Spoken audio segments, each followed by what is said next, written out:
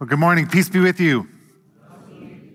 This upcoming Tuesday, Halloween, it actually marks the 500th anniversary of the day that Martin Luther, a guilt-ridden Catholic monk, nailed his 95 Theses to the door of the Castle Church in Wittenberg. And in doing so, Martin Luther started a movement that changed not just the course of his life, but the course of the history of the church and really the course of the world. This event is widely recognized as the start of the movement known as the Protestant Reformation. And so in honor of the 500th anniversary of the Reformation, we're spending the next 5 weeks looking at 5 theological principles that emerged out of the Reformation and that sum up its teaching and its essence. These 5 principles are known as the 5 solas. Sola is the Latin word for alone. And the 5 principles are grace alone, faith alone, Christ alone, Scripture alone, and the glory of God alone. And as we look at these things, it's important to recognize that the reformers, men like Luther and Calvin and others, these guys weren't innovators as much as they were excavators. They didn't discover something new and creative. Rather, they discovered something that was old and forgotten and neglected. Truths that were in God's word, but for hundreds and hundreds of years had been overlooked, discarded, and contradicted. And so we're going to kick off the series this morning by looking at this idea of grace alone and what that means, what it means for the church and what it means for our lives. And to understand this, we have to do a little bit of history. We got to understand a little bit of the history of the medieval church, and we got to understand a little bit of the background and the context into which all of this happened. And I know for some of you thinking, gosh, sounds interesting. We're going to talk about theology debates from 500 years ago and look at church history. That sounds really intriguing. Trust me, it is. It is fascinating because the heart of the Reformation, the big question of the Reformation is the big question of life. It's the question, how can we be made right with God? How can we be saved? How can we who are sinful and estranged from God come into a relationship and know God, be reconnected to our Savior? More particularly, the question is, what does God bring to the table of our salvation? And what do we bring? And it's important to understand that all sides, this might be surprising for you, all sides agreed in the medieval church that God's grace was necessary for our salvation. Everyone would say you cannot be saved apart from God's grace. The debate was not over the existence of God's grace, but rather the extent of it. The common belief in the medieval church, and this is pretty much a verbatim quote, was that God will not deny his grace to those who do their best. God will not deny his grace to those who do their best. This belief, it's not much different than the motto of our day that says, God helps those who help themselves.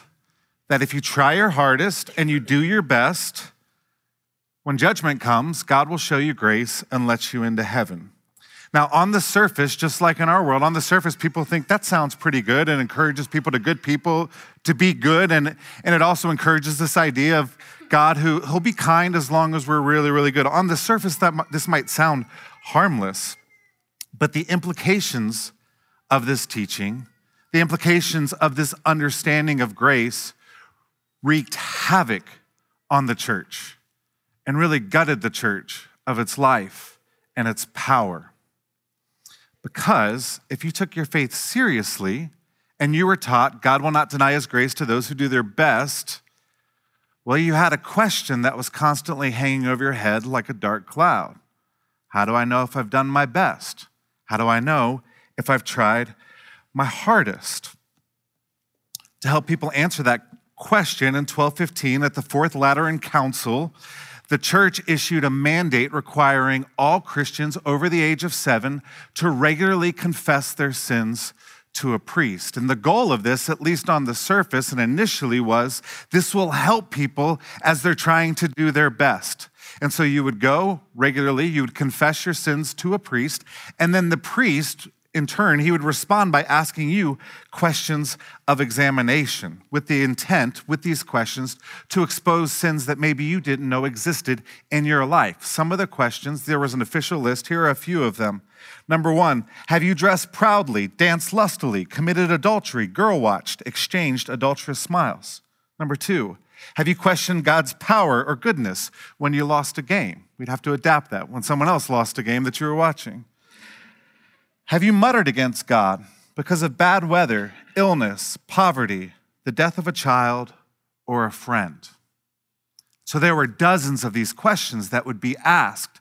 And the result was not that people would leave confession feeling invigorated to live a holy life. Instead, people would leave confession terrified of the damnation they felt they surely deserved. Now, as a consolation, the Catholic Church held out this promise of purgatory, that yes, you might not be good enough when you die to merit God's salvation, but don't give up hope. You can go, after you die, to purgatory, where your sins will be slowly purged from your body over many, many years. And depending on your sinfulness, you could spend 100 years, you could spend 1,000 years, you could spend maybe even 1,000,000 years, depending how bad you are, getting your sins slowly purged from your body in the fires of purgatory. Now, not surprisingly, some people began to ask, hey, is there anything we can do to fast track this purgatory process? I know it's supposed to be a comfort, but that doesn't sound very fun. And the church responded, in essence, yes, we've got good news. You're in luck. You see, there were some people who were so good, not only did they bypass purgatory altogether and go straight to heaven, they actually had a surplus of goodness. And this surplus is kept, conveniently enough, in the church's treasury, and the Pope has the keys to this treasury. And the Pope, what he can do is he can issue a gift of merit, which was called an indulgence, to anyone that he deems worthy. And this gift of merit, this indulgence, if he gave it to you, it could shorten your time in purgatory. If it was a big enough gift that he gave you, you could bypass it altogether and go straight to heaven when you die. Initially, these gifts of merit, these indulgences, were given as a reward for participating in the First Crusade. But soon enough, the church, they were in financial trouble. They had to pay Michelangelo for all the work he was doing in the midst of other things. And they said, we can just start selling these indulgences. And so there are some very, very famous preachers who would travel. They're like modern-day televangelists. They would go around and they would preach these sermons all about buying indulgences. A quote from one of the sermons was, "Can you hear your dead relative screaming out in pain and purgatory while you fiddle away your money?" And so, yeah. And they would say, if you give, the famous motto, you probably learned this in history class, when a coin in the coffer rings, a soul from purgatory springs. Put your penny on the drum, the pearly gates open, and in strolls Mum. That was another one. And it's glorious that we can laugh right now. But in that day, you have to remember, these people didn't have access to a Bible. The overwhelming majority of the people had never read the Bible. Furthermore, they would go to church, and church wasn't held in language that people could understand. It was held in Latin. And so at the high point of Mass, when the priest would take the bread and lift it and say, "This is the body of Christ," in Latin, that was hocus est corpus meum. The people heard it as hocus pocus. And for them, their religion was very mysterious. But one thing was clear: God is someone to be terrified of, someone to be afraid of. They saw God as all judge and no love. They saw Jesus as the doomsday judge, all terrifying in his holiness. And because of this, they felt there was no way they could ever dare approach him in prayer. There's no way he would listen to us, sinners. And so instead of going to Jesus in prayer, people started going to his mother in prayer instead. He might not listen to us, but he'll listen to her. Now, over time, people began to revere Mary so much they felt like she's the mother of God. We can't talk to her. And so they started praying to Mary's mom to intercede with Mary, to intercede with Jesus on their behalf. Mary's mom was named Anne. St. Anne, there was kind of a whole following of St. Anne. It attracted the devotion of many, including one relatively obscure family named the Luthers. And it was into this family that Martin, their second son, was born. It was into this world that Martin came to first understand God. And his first understanding of God, he writes later in life, he said, "From childhood on, I knew I had to turn pale and be terror-stricken when I heard the name of Christ. For I was taught only to see him as a strict and wrathful judge." And Luther, he lived in this constant state of guilt and fear. He was terrified of God. He was terrified of disappointing his dad. His dad wanted him to be a lawyer, and so he was going to university, studying to be a lawyer, went home, and then on the way back to the university one day, he got caught in a thunderstorm, and he was nearly struck by a bolt of lightning, and he was sure that that was God's judgment in his life. And so there, in that moment, he prayed to St. Anne, to Mary's mom, and he said, "If you spare me, I'll become a monk." Well, he was spared. He became a monk. And in becoming a monk, Luther's, the guilt in his heart, the fear, the terror he had of God, it wasn't alleviated, it only increased.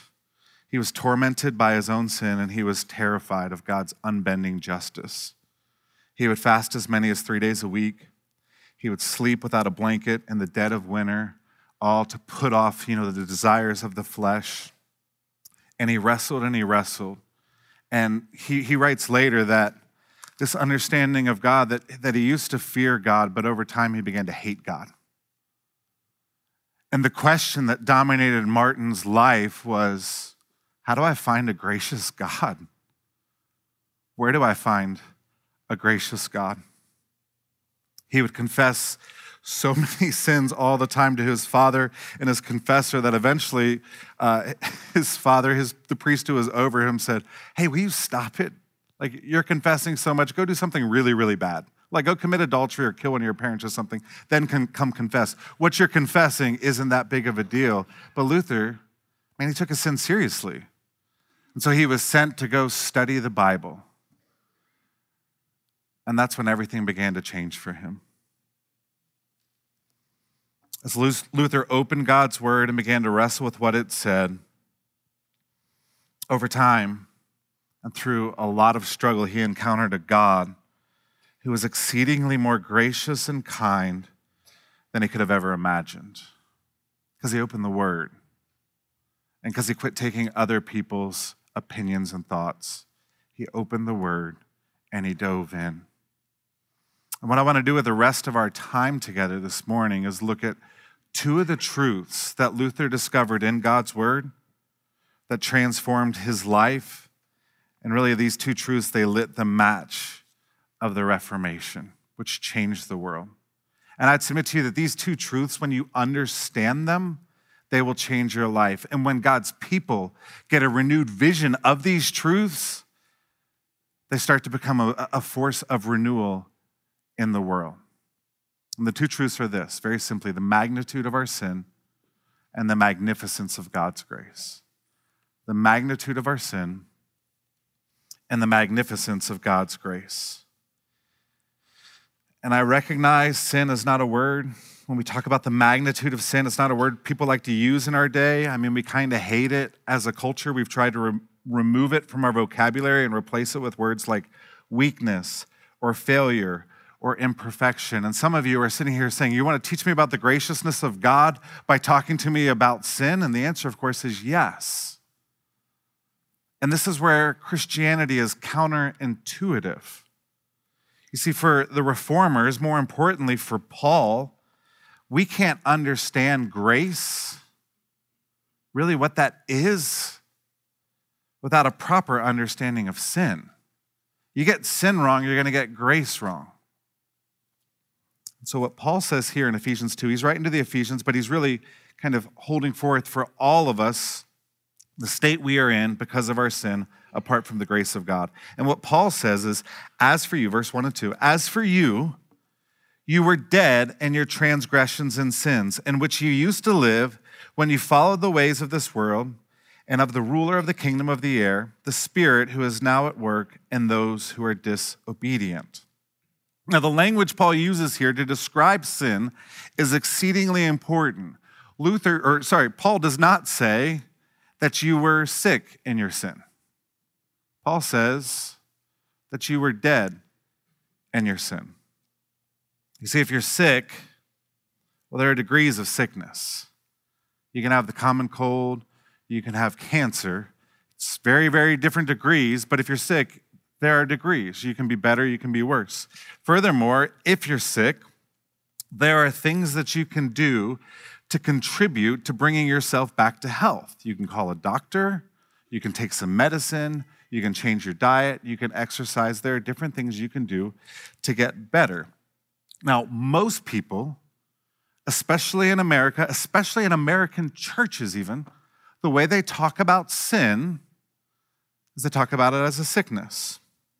They talk about it in degrees. We see this in the self-righteousness of so many who claim the name of Christ. Sure, I'm not perfect, but I'm better than most. That's just another way of saying, I don't have cancer, I just have a cold. I'm not as bad as other people. We see this in the way people talk and Christians talk about being good. Like, yeah, I'm not perfect, but I'm doing my best, and I'm giving it my all. I'm trying to do things to make myself less sinful. Now, what Paul says is we're not spiritually sick, we're spiritually dead. And you know what? There are no degrees in death. Death's kind of funny like that, right? You can't be kind of dead. If you're dead, you're dead. No degrees. Furthermore, if you're dead, there's nothing you can do to bring yourself back to life. Like, you can't contribute. You can't try really hard because, of course, you're dead. And the only way a dead person ever comes back to life is through a miraculous resurrection that comes from the hand of God. Now, a clarification is necessary here because some people, they take these truths and they beat people up with them.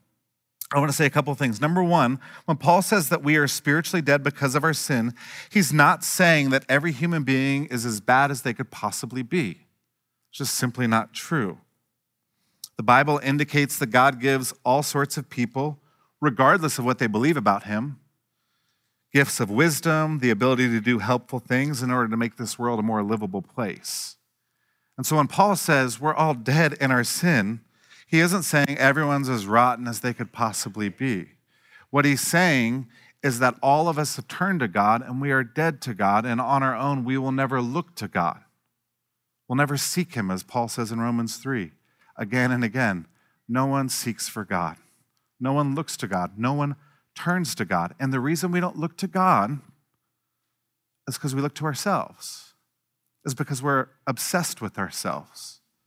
It's one of the side effects of sin. We focus just on ourselves. Martin Luther actually defined sin as humanity curved inward, focused on itself. Because we're focused there, we can't put God there because we put ourselves there. And this is exactly what Paul's getting at in verse 3 when Paul says, all of us also lived among them. He's talking about people here who are still dead in their transgressions. He's talking to the saints, though. He said, we used to live in them, gratifying the cravings of our sinful nature and following, and that word following is really important, following its desires and thoughts. Following is the language of obedience. It's the language of slavery. And what Paul's saying is we follow, we're enslaved to our sinful thoughts, our desires, and our cravings. We can't give our lives to God because we're enslaved to being obsessed with ourselves and living for ourselves. Even the good things that we do, there's something in it for us. And really, this is one of the ways you can understand the magnitude of sin. Sin puts a filter over our minds and our eyes and our lives so that we look at everything and everyone in every situation And there's this question that's always being asked from the sinful heart. What's in it for me? What's in it for me? Why should I do that? What will I get out of it? How's it going to benefit my reputation, my happiness, my comfort, my glory, my control over things? When we do really, really religious things in our sin, on the surface, they might look really, really good. But even that, it's self-centered because it's just trying to get some insurance from hell. It's just trying to earn God's love because you don't want to suffer pain. It's not a heart that longs for God and longs to worship God. Sin, if anything, the church hasn't made a big enough deal about sin. And when Martin Luther nailed his 95 Theses to the Castle Church, he wasn't arguing, hey, you guys are being too hard on people. You're taking sin too serious. He was saying, y'all aren't taking sin seriously enough. The notion that God will not deny his grace to those who do their best suggests that our best efforts will be acceptable to God. And Luther saw that our best efforts, they're still stained by sin and tainted by sin. I mean, we're fueled by mixed motives and selfish ambition. And to think that one could buy their way out of judgment or purgatory, out of God's holy standards by doing a few good things or giving some money to the church, that's absurd. We're dead. We're slaves. We will never turn to God on our own. Sin curves us in on ourselves. Now, what I mean when I say is we don't put enough emphasis on sin, I don't think we put a big enough emphasis on the magnitude of sin. See, the reason Luther, the reason Paul, the reason they talk about sin so much, because you read the Bible, they talk about sin a lot. And in our day, we think that's just really, really negative. But the reason Paul talks about sin so much, one, you'll notice he never just rubs our nose in our sin and how awful we are just for the fun of it. He never just says, you're a miserable little wretch and you have been your entire life. Grace and peace, like ends the letter. Some preachers do that. Sometimes the church does that. And they do it because you can control people. It's a means of having power, which we saw in the medieval church, right? You're miserable. If you want to feel less miserable, here are some things you can do. Paul, he just says, no, you're dead. Like, don't you understand? And really, even the way Paul talks about sin, it's a grace to us. Because what he's trying to say is, stop thinking that somehow you're going to get your life together well enough that God's going to start loving you. Stop thinking that if you're just more moral and more devoted and more dedicated and you do more and more good things and you serve the church more and you give more money, stop thinking that that's going to somehow put you right with God. It can't. You are dead. You're a slave. You are an object of God's wrath. But, Paul says, but, Paul never stops there. But, because of his great love for us, God, who is rich in mercy, made us alive with Christ, even when we were dead in our transgressions. It is by grace you have been saved. This is Christianity in 2 verses. It tells us not just what God has done, it tells us why he's done it. What has God done? Even when we were dead in our sin, God made us alive in Christ. Why has he done it? Because of his great love for us. Because he is rich in mercy. God saves us not because of anything we do or have done, but because of his great love for us. And then Paul, he wants to emphasize it. He says, it's by grace you have been saved. Now, the medieval church, they viewed grace as a substance, a thing or a force God gives us to help us be better people. So God's going to pour a little bit of grace. He's going to give you a shot of grace. You know, one author described it as grace as like a can of spiritual Red Bull that God gives us to help kickstart you and get you going so that you can be a little better person. What the reformers uncovered, and it was an old truth, it's right here, we just read it, is that God's grace, it's not a substance, it's God's countenance. It's his posture towards us. Paul says in Ephesians 2 is that God's posture towards us is one of love. It's great love. I want to encourage you, close your eyes for a second, and I mean it. Close your eyes. And imagine you are standing before the almighty, holy God. What is his posture towards you? What's on his face? Is he angry? Is he disappointed? Is he annoyed? Or is he delighted? The gospel says that if you are in Christ, he's delighted, that he takes joy, that he celebrates calling you his daughter or his son. You can open your eyes. I know some of you are thinking, well, how can that be? How can God delight in me? Do you know what I did this past week? Do you know what I did last night? You don't get it. It's not about you. It was never about you. That's still your sin. Sin says it's all about me. Well, look at all the stuff they've done. There's no way God could love me. It ain't about you. So Paul just said here, like when you were dead, God made you alive. Not because you were in your deadness, we're saying, please make me alive, or in your deadness somehow like you didn't smell so bad. Like you were dead. You're like Lazarus in the tomb, 3 days. You know, King James, Mary says to Jesus, by this time he stinketh. That's where we were. Like dead in the tomb. And God made us alive. Not because of righteous things we have done. And Paul says it here. And then at the very end, he's, just in case we don't get it, he says, for it is by grace you have been saved, through faith. And this not from yourselves. It is the gift of God, not by works, so that no one can boast. Not by works. It's a gift of God. What Paul's trying to say here is it's grace, grace, grace, grace. He's saying you bring nothing to the table of your salvation other than your sin. And Jesus takes your sin on the cross and he gives you his righteousness. And you say, why? I don't really know.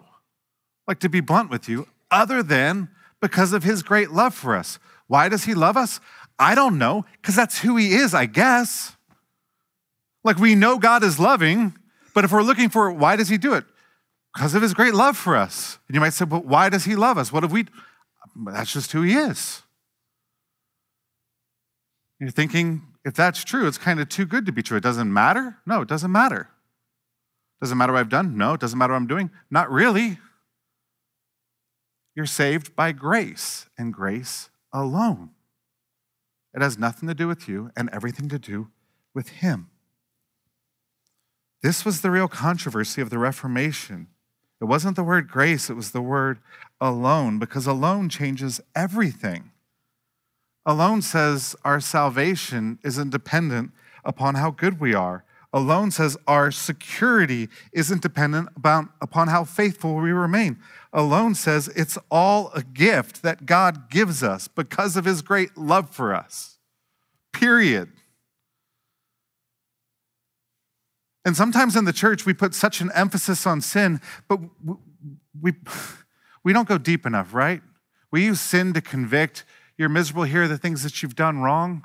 No, the point the Bible's making when it talks so much about our slavery to sin and our death to sin is to say, you were dead, you were long gone, and God made you alive because of his great love, because that's the kind of God he is.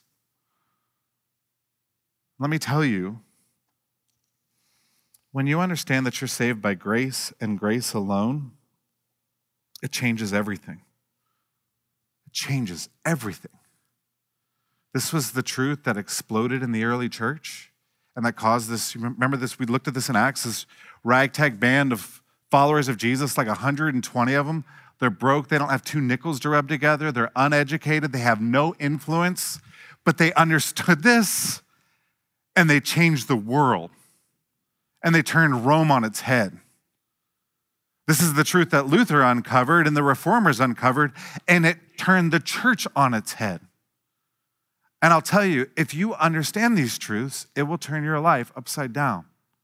It'll transform you. It'll infuse you with a joy like you've never experienced. One of my favorite quotes about the Reformation is from a pastor named Robert Capon, and he said this. He said, "The Reformation was a time when people went blind, staggering drunk because they had discovered in the dusty basement of late medievalism a whole cellar full of 1,500-year-old, 200-proof grace, of bottle after bottle of pure distillate of Scripture that would convince anyone that God saves us single-handed. The word of the gospel, after all those centuries of believers trying to lift themselves into heaven by worrying about the perfection of their own bootstraps, suddenly turned out to be a flat announcement that the saved were home. They were home free even before they started. For the reformers, grace was to be drunk neat, no water, no ice, and certainly no ginger ale, neither goodness nor badness, nor the flowers that bloom in the spring of super spirituality could be allowed to enter that case, because it's grace and it's grace alone." Now, when the church loses its grasp on this, and this is why I wanted to share so much of the history, you see what happens. When we lose our grip on this, what happens? Well, we start to drift, and our faith becomes more about what we do for God than about what He's done for us.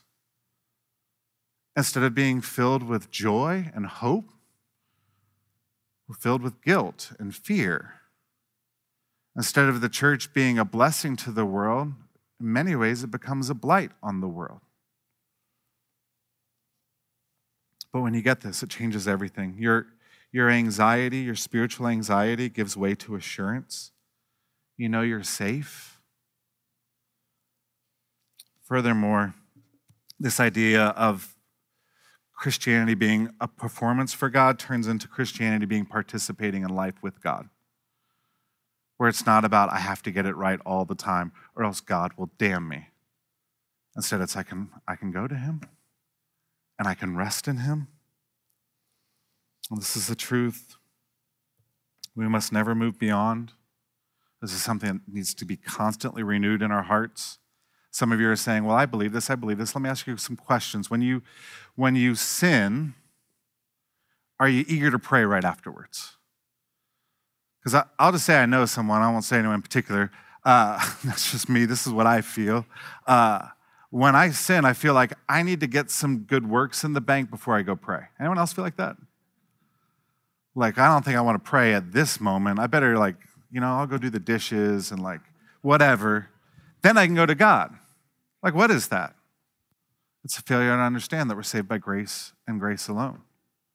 When we go to God in prayer, can we be honest? Are your prayers honest? That's a great sign. If your prayers aren't honest, if they're filled with language you would never use elsewhere, maybe that's a sign you've lost your grip on the fact that we're saved by grace and grace alone. If you wrestle constantly wondering, does God really love me? That means you failed to comprehend that He saves you by grace and grace alone. This isn't something, it's not just once we understand this, we're home free. Luther actually, late in his life, he talked about this error we have of thinking that our good works, enable us to stand before God. And he was talking, this is decades after his conversion, his real conversion. And he said, I'm still fighting against this error without having conquered it as yet. That one of the effects of remaining sin in our life is for the rest of our lives, we have to continually fight against this belief that we're saved by what we do. And so to that end, I want to encourage you in 2 things. Number 1, I want to encourage you. You can read the first 9-10 verses of Ephesians in a minute. And I want to challenge you. Read it 3 times a day for the next week. And just sit in it. There are no better words in my book that have ever been written than what Paul writes here. Number 2, as we come to the table, I want you to come with joy. Because when we were helpless, when we were stuck in our sin, while we were still sinners, as Paul says, Christ died for us. And his body was broken for us. And his blood was poured out for us. And so this is my blood, the blood of the new covenant, the cup of the new covenant that's poured out for you. A covenant's a promise that God makes. And the promise is, I've saved you and I'm going to bring you home. And so when we come to the table, Jesus gave us this to remind us of his love for us because our weeks are so hard. Our weeks can be so rough because sin pops its head up. And when sin pops its head up, we're discouraged. And we think, gosh, I've blown it again. God's going to lose his patience. And God puts the table in our life and says, no, he's not. No, I'm not. And so if you're in Christ, we encourage you to come and to take part.